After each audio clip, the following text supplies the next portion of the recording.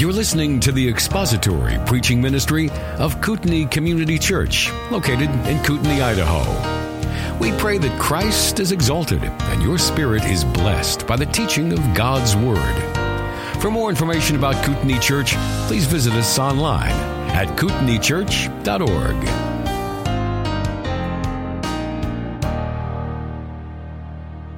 There is an insidious error that crops up in some form in almost every era and every generation of church history, and it is the error that seeks to take elements, features, and forms of the Old Covenant and drag them into the New. And you don't have to travel far or be exposed to too many Christian circles before you will run across somebody or some group that commits this error. Some seek to obey the dietary laws and subject themselves to the ceremonial codes of the Old Testament.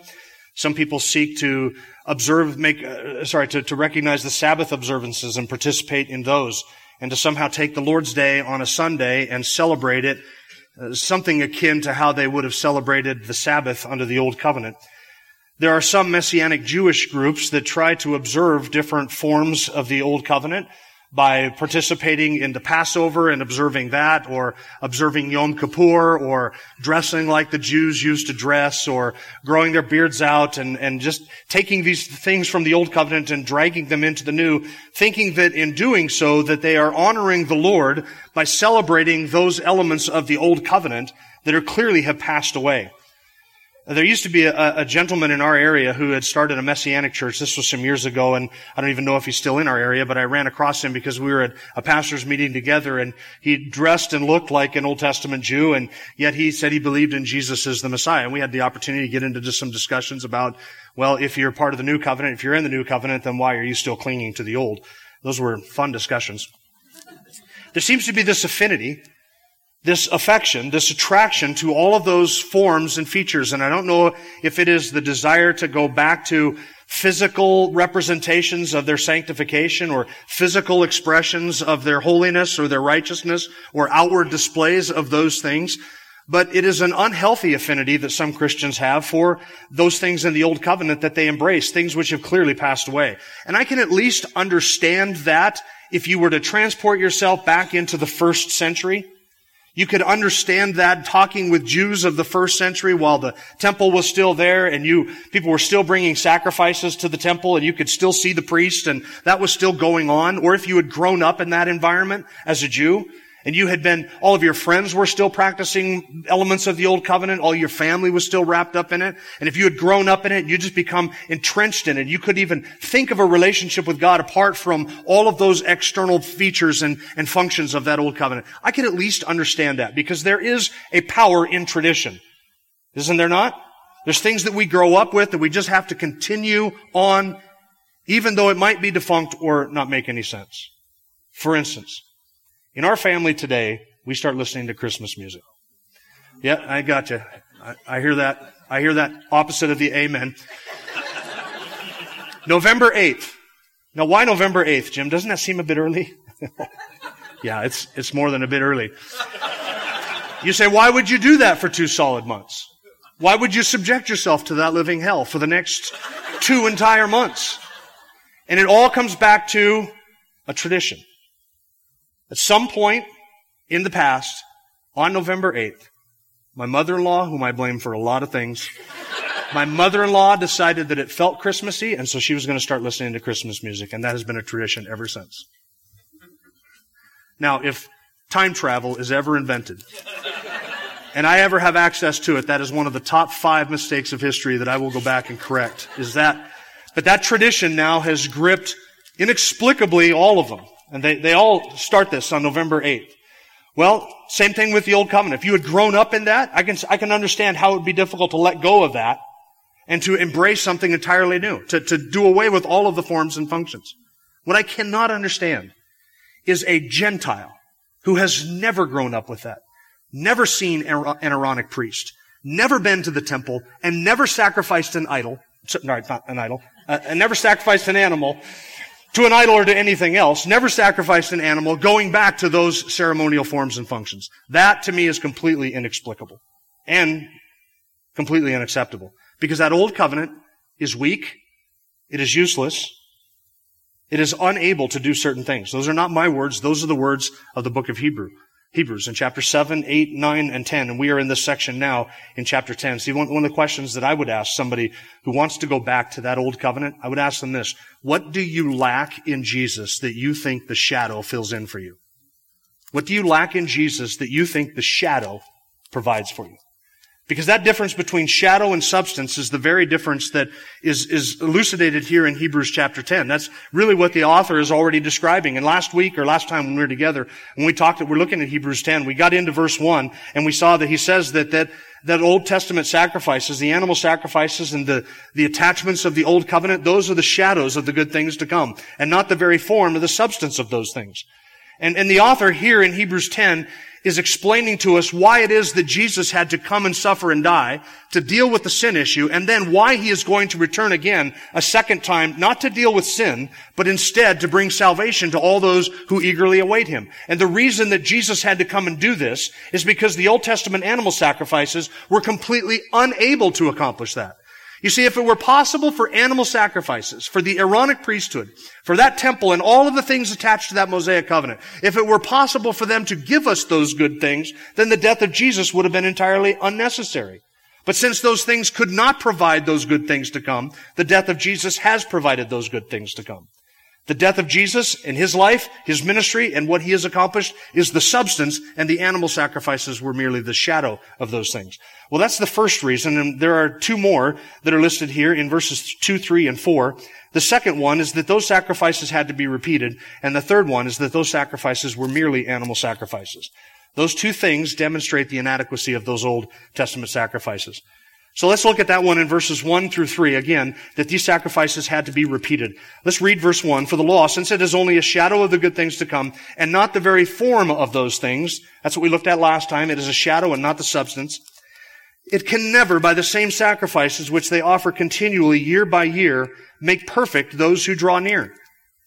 Otherwise, would they not have ceased to be offered, because the worshippers, having once been cleansed, would no longer have had consciousness of sins?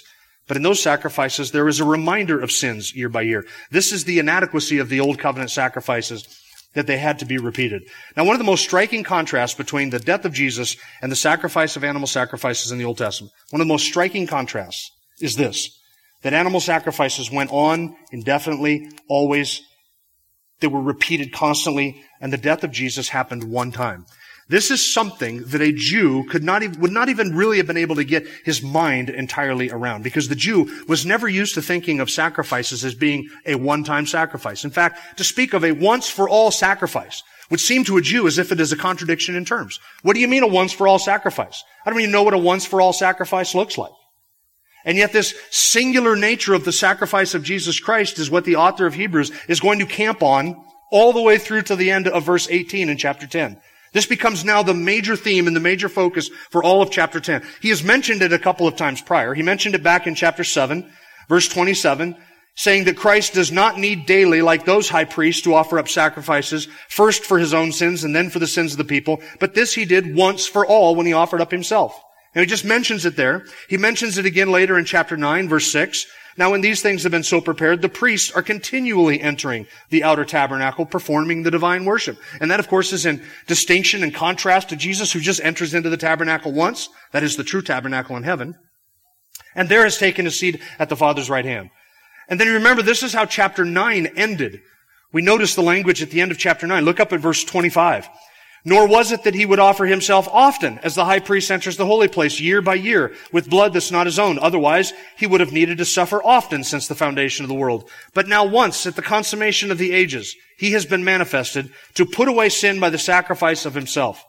And inasmuch as it is appointed for men to die once, and after this comes judgment, so Christ also, having been offered once to bear the sins of many, will appear a second time for salvation without reference to sin to those who eagerly await him. Notice all of that language, often once, often once. He's contrasting something. This is so distinct from everything the Jews knew.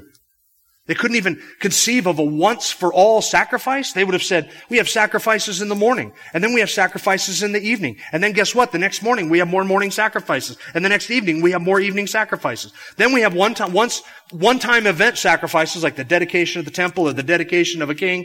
And then we have monthly sacrifices, and we have personal sacrifices, and we have yearly sacrifices like Passover and the Day of Atonement. We're always doing sacrifices. In fact, we have had more sacrifices than any of us could count in an entire lifetime. Jews couldn't even think of a one-time, once-for-all sufficient sacrifice that accomplishes what it was done and never has to be repeated. Such a thing seemed like a contradiction in terms. And they would have wondered, what possible good could such a sacrifice be? They would have thought that this is the very thing that would signal the inadequacy of Jesus' sacrifice. What do you mean, it only happened once? Only once? What kind of a sacrifice only happens once? It must not have been any good if it only happens once. And yet the very thing that they would have assessed as being an inadequacy in the sacrifice of Christ is the very thing that demonstrates just how sufficient it is that it only had to happen once. And this is what the author is just going to hammer for the rest of chapter 10. Well, not the rest of chapter 10, but all the way through chapter 10, verse 18. He's going to return to this time and again to show that the fact that the Old Testament sacrifices were repeated demonstrates that they were unable to do what Jesus Christ has done. In those sacrifices, they can never, look at the language in verse 1, they can never, by the same sacrifices, which they offer continually year by year, make perfect those who draw near. They can never do it. I want you to imagine for a second, I want you to stop and think about this word never for just a second. I want you to imagine, transport yourself mentally back into the first century, and then think to yourself, first century you. You're back there outside of the temple, and you're about ready to observe the Day of Atonement. And your family has been doing this since as early as you can remember. Your people have been doing this for 15 centuries, 1,500 years since the time of Moses. This has been going on with only brief periods of time when the temple wasn't functioning. I understand that. But basically for 1,500 years, this covenant had been in place. And it was God's expectation that they offer sacrifices yearly and morning and evening, etc., as prescribed by the law of Moses. So this has been going on for 15 centuries. Then I want you to imagine that you're standing there thinking about that. You're about ready to observe the Day of Atonement. And I walk up to you and I say to you, how much longer do you think we're going to have to do this? And you say, how much longer? Like, what do you mean, how much longer? Well, we've been doing this for 15 centuries. Our people have been doing this for 15 centuries. Do you think that there's any possibility that this Day of Atonement, the sacrifice that the priest is about to make, that this might be the very last one? Do you think that's possible? Do you think that this bull and this goat might be able to accomplish that salvation and forgiveness of sins? Could this be the very last Day of Atonement? What would you say? No, it can't possibly be the last Day of Atonement because we're commanded to do this again next year. Why? Because sin is still a reality and we will still sin and sin is still an issue. And I guess these bulls and these sacrifices are not going to take care of it just in 1 year. This one sacrifice is not going to do it. And then I might reason with you and say, well, we've been doing this for 1,500 years. Do you think that maybe another 10 years, just 10 more sacrifices, will that do it? Maybe 100 more Yom Kippur sacrifices. Would that be enough to atone for sin? Would 100 be able to do it?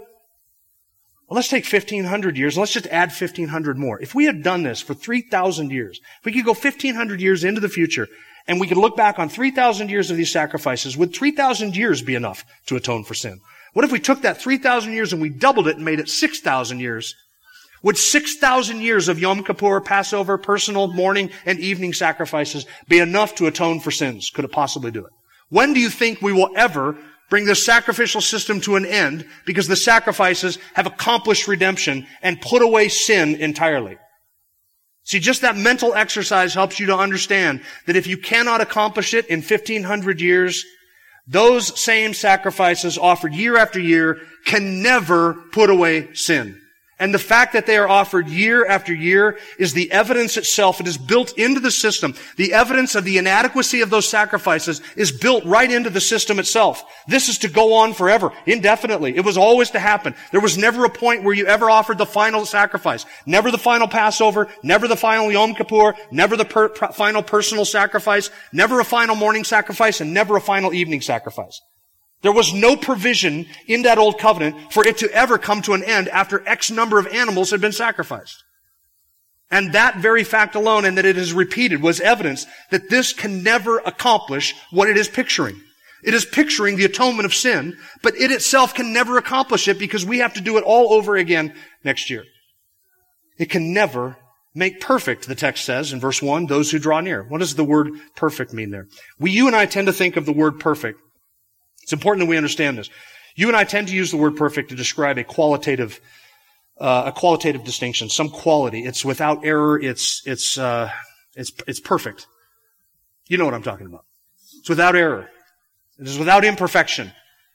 It is without blemish. It sometimes is used to refer, we sometimes use the word perfect to refer to a moral perfection or a quality perfection. But that's not what this word means. This word, perfect, is a word that means finished or completed. It refers to something that has reached its intended goal. It is brought to a finished state. It has been brought to its appointed end. The word is used to describe something that is a fulfillment or a completion. Now, earlier in Hebrews, we saw the author make mention a couple of different times that the law and the priesthood of the Old Covenant were unable to make us perfect or to perfect us. For instance, Hebrews 7:11. Now, if perfection was through the Levitical priesthood, for on the basis of it the people received the law, what further need was there for another priest to rise according to the order of Melchizedek and not be designated according to the order of Aaron? And there the author is simply pointing out the priesthood was unable to perfect the worshiper. What Aaron did was unable to perfect the worshiper. Therefore, another priest of another priesthood was necessary. Later on in chapter 7, verse 19, he says, the law made nothing perfect. And on the other hand, there is the bringing in of a better hope. And there he's contrasting the provisions and promises of the law with the provisions and promises of the new covenant. And since the old covenant, the law was unable to perfect people, something else had to be brought in, a new covenant, which was able to perfect the worshiper. So he's already used this concept of being made perfect. And in it, he is simply describing us being brought to God. In the context of Hebrews, in the context of worship, being perfected in this sense means to be brought into the presence of God, made at peace with Him, reconciled to Him, so that we can be brought into His presence, and all of our sin can be taken away, we can be declared righteous, and God can be propitious or gracious to us on the basis of what Christ has done. We are unable to draw near to God without Christ. And in this context of Hebrews, that's what being made perfect is. To finally be brought to its completed end. What was the goal of the sacrifice? You came and you offered an animal. You brought in, you atoned for that sin. What was the pictured goal? The pictured goal was the satisfaction of divine justice, so that God could be gracious to the sinner, bring the sinner in and draw him near to Him. That was the pictured goal. But those animal sacrifices never accomplished it, which is why as a Jew, when you offered a sacrifice, you couldn't go in and offer an animal, watch the blood be shed, and then march behind the curtain and hang out at the Ark of the Covenant in the presence of the Shekinah glory. You could never do that. Why? Because you could never be brought near to God. You could never have those sins atoned for and taken out of the way. Access to God was pictured, but never actually made possible under the Old Covenant. And so the Old Covenant was unable to perfect us. So those same sacrifices which are offered year by year, the people would offer those sacrifices. And on the basis of those sacrifices, because they offered them in faith, believing that in an act of faith and in an act of obedience, God would see that sacrifice, recognize their faith, and make them acceptable or accept them and be gracious to them on the basis of that sacrifice. But that sacrifice didn't actually accomplish that. That sacrifice looked forward to another sacrifice that would actually accomplish that act. And yet God was gracious to them on the basis of those sacrifices because of what those sacrifices pictured was coming in the future. I want you to skip ahead just a few verses in chapter 10, if you will. Look down at verse 11. I want you to notice the repeated language where the author brings these two themes together. What Christ has done, as opposed to the Old Testament sacrifices, the inability of the Old Testament sacrifices to perfect us, etc. Look at verse 11. Every priest stands daily ministering and offering time after time the same sacrifices which can never take away sins. But he, having offered one sacrifice for sins for all time, sat down at the right hand of God, waiting from that time onward until His enemies be made a footstool for His feet. For by one offering, He has perfected for all time those who are sanctified. Look at that last phrase. For by one offering, He has perfected for all time those who are sanctified. The law could not perfect a worshiper. The Aaronic priesthood could not perfect a worshiper. Those sacrifices could not perfect a worshiper. But Jesus, in giving us a better covenant, and being a better priest and offering a better sacrifice, has done what? He has perfected. He has brought near for all time those who are His. Those on whose behalf He has suffered, He has brought them near and He has perfected them. The meaning, He has taken away their sin debt. He has made them righteous in the sight of God. He has removed their guilt and their guilty conscience, and He has brought them near to God so that God can be gracious to them, all because of the work of what Christ has done. Now in verse 2, the author tackles the subject from a bit of a different angle. And he asks a question. The obvious answer to the question is yes. That is the intended answer to it. And just a moment's reflection on the question demonstrates what he is saying. Verse 2, otherwise, would they not have ceased to be offered? What is he talking about? The Old Testament sacrifices. Would they not have ceased to be offered because the worshipers, having once been cleansed, would no longer have had consciousness of sins? Wouldn't those Old Testament sacrifices eventually come to an end if they were able to accomplish the removal of guilt and the removal of sin from the worshiper? If those sacrifices were able to perfect the worshiper in this sense, then there would have come at some point where we just say, I think that's it. It's all done. Last sacrifice has been made. Let's take down the tabernacle. Let's take down the temple. Let's stop this, disband the priesthood. We'll all go get other jobs, and that's it. That's enough. But those sacrifices could never cease to be offered because they never actually accomplished salvation, the putting away of sin. This is what is meant in Hebrews chapter 10, verse 18, when he says, now where there's forgiveness of these things, there's no longer any offering for sin. See, if forgiveness is accomplished by those sacrifices, then there's no offering for sin. If you have to continue to give a sacrifice, you only continue to give a sacrifice because you are implicitly saying, my sin has not been forgiven, it's not been dealt with, so I have to give another sacrifice and another sacrifice. But if forgiveness is granted, if it is complete, and the sinner is declared righteous, and his sins are forgiven, and he is cleansed, if that has taken place, then there's no need for any other sacrifice. No more sacrifices. Which means two things. I want to apply this principle in two ways here this morning. First, it would mean that no Jew could ever approach the temple or the tabernacle, having made a profession of faith in Christ and trusted in Christ, with a reason. He could never approach the temple or tabernacle with a reason to give another sacrifice. In other words, this really is addressed to Jews who might have been thinking to themselves, I think Jesus is great. And that's fantastic. One sacrifice is a great sacrifice. He's the Messiah. He fulfilled the Old Testament demands for the Messiah. And He offered up His life in my stead. I believe that. I'm trusting in that atones for my sin. But I've still got my lamb, and I'm still heading to the temple on Saturday to offer this sacrifice to God, to atone for my sins. No Jew could ever do that. You could never, if Jesus Christ has accomplished redemption, then no other sacrifice is necessary to add to His sacrifice. Do you get that? This addresses Jews who are on the fence. I think Jesus is great, but I want to make sure I got the animal sacrifices just in case. Just in case it's not enough. Just in case it's not sufficient. I'm going to cover all of my bases so that if one doesn't work, the other one will avail for me on the day of judgment. If Jesus Christ's death is sufficient, then there is no need for any animal sacrifice. Secondly, and I just want to mention this here because we're going to deal with this when we get down toward the end at verse 18. Secondly, this brings us, I should say it this way. This brings us to the point where we have to recognize the distinction between the teaching of Scripture regarding the death of Christ and what He has accomplished, and the teaching of the Roman Catholic Church regarding the Mass. And I'm just mentioning it here because it's germane to this subject. And it is something that I want you to be aware of as we work our way through this entire passage, because when we get down to verse 18, we're going to dive into this in a little bit more detail after we've looked at everything that it says here about the one-time nature of the sacrifice of Jesus. But the Roman Catholic teaching on the Mass is that the Mass, which is their version of communion or the Eucharist, that ceremony they refer to as the sacrifice of the Mass, because Rome believes, and Rome teaches, that every time a priest goes through the functions of the Eucharist and says his words, his Latin words, over those elements, that they turn into the literal body and blood of Jesus Christ, and they become yet another sacrifice of Christ on the altar of the Mass. That's Roman Catholic teaching. They refer to it as an unbloody sacrifice, but it is called the sacrifice of the Mass. So their belief is that every time the Mass is done in a Roman Catholic church by a Roman Catholic priest, anywhere on the planet, in every time zone, no matter what day it is, that the sacrifice of Christ is made again and again and again and again. Compare that, if you will, to the teaching of this passage, which says that it happened once and for all. There is no need for any other sacrifice. That's the point of Hebrews 10. There's no need for any other sacrifice.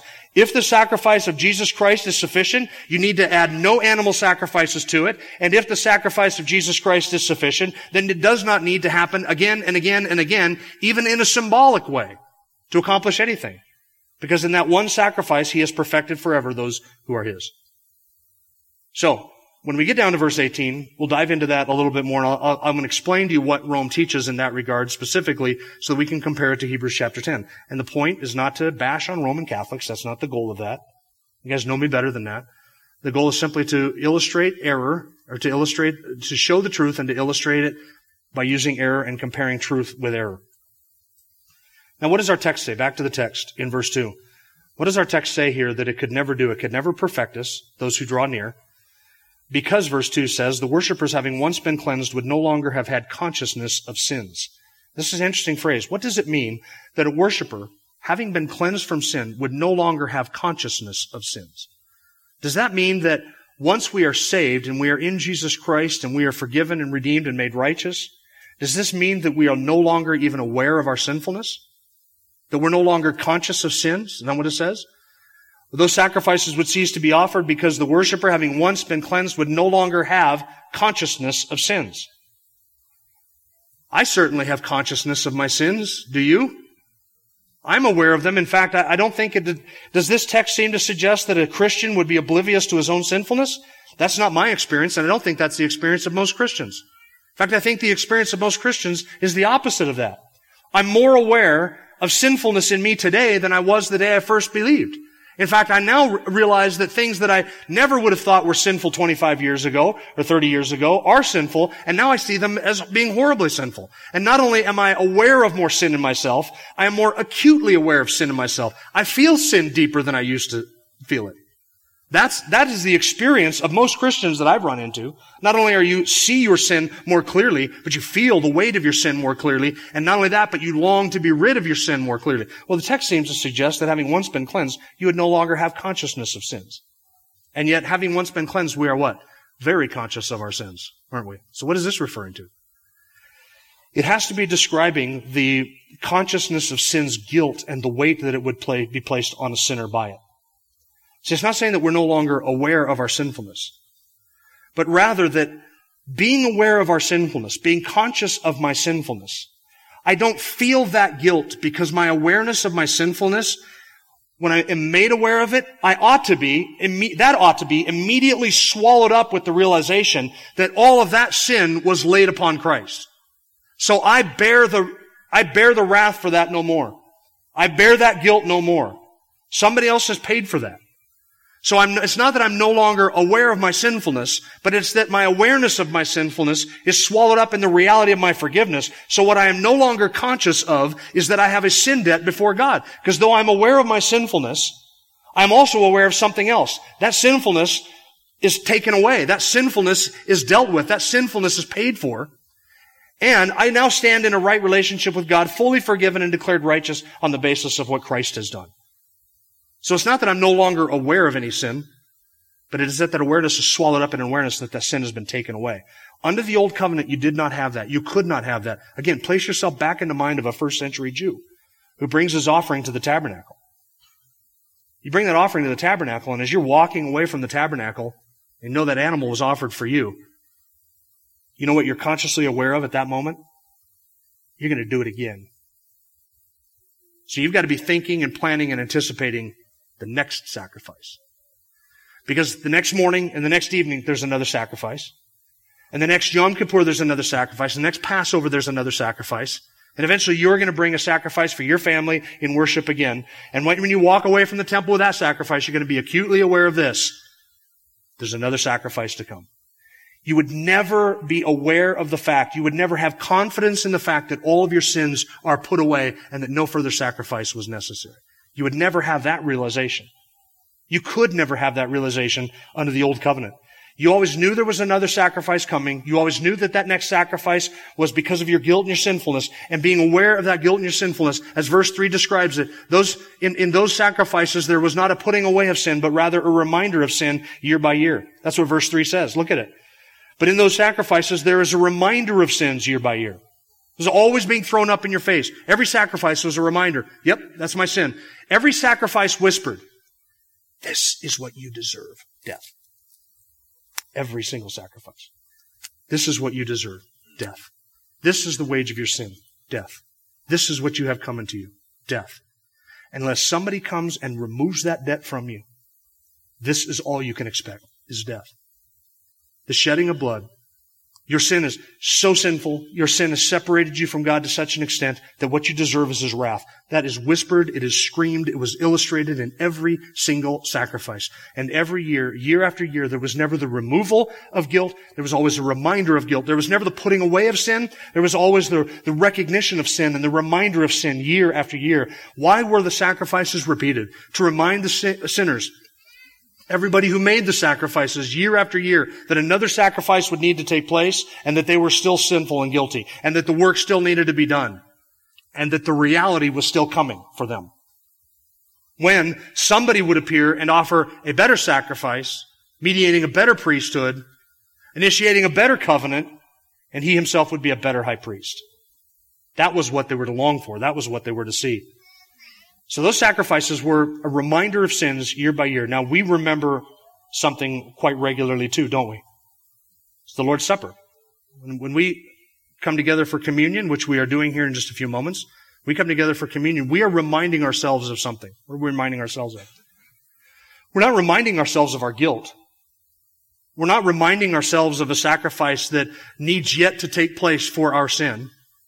Nor are we reminding ourselves of our sinfulness and our sin debt. Instead, we are reminding ourselves that somebody has removed our debt. So we're remembering something month by month or week by week, however we partake of communion. We are remembering something in that ordinance, in that recognition of that sacrifice. But what we're remembering is not our sinfulness and our guilt, but rather that our sinfulness and our guilt has been taken away. That somebody has removed the sin debt. That's what we're remembering. It's quite different than the Old Testament sacrifices. When you brought a sacrifice in the Old Testament, it was just a reminder, hey, you got a sin debt, and it's a horrible sin debt. This is what you deserve. But when we observe the Lord's Supper, we're remembering something entirely different. We are remembering that our sin has been taken out of the way. We have been forgiven and made righteous. That's what we remember. So when we confess our sin before we partake of the Lord's Supper, we are doing it not because we are asking God to make another sacrifice for our sin, but we confess our sin because we are recognizing that the sacrifice that atones for our sins has already been made. We are remembering that atonement. We are recognizing that and confessing our unworthiness and confessing our own iniquity right out before the Lord, knowing that even everything that we confess and all that we confess and so much more than we can confess, all of it has already been paid for.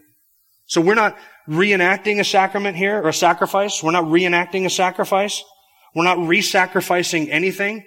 We're doing something to remember a sacrifice that has already been made one time. And this is not a sacrifice. And there's nothing magical in these elements. All they do is remind us that the body of our Savior was broken and His blood was shed so that we can have eternal life.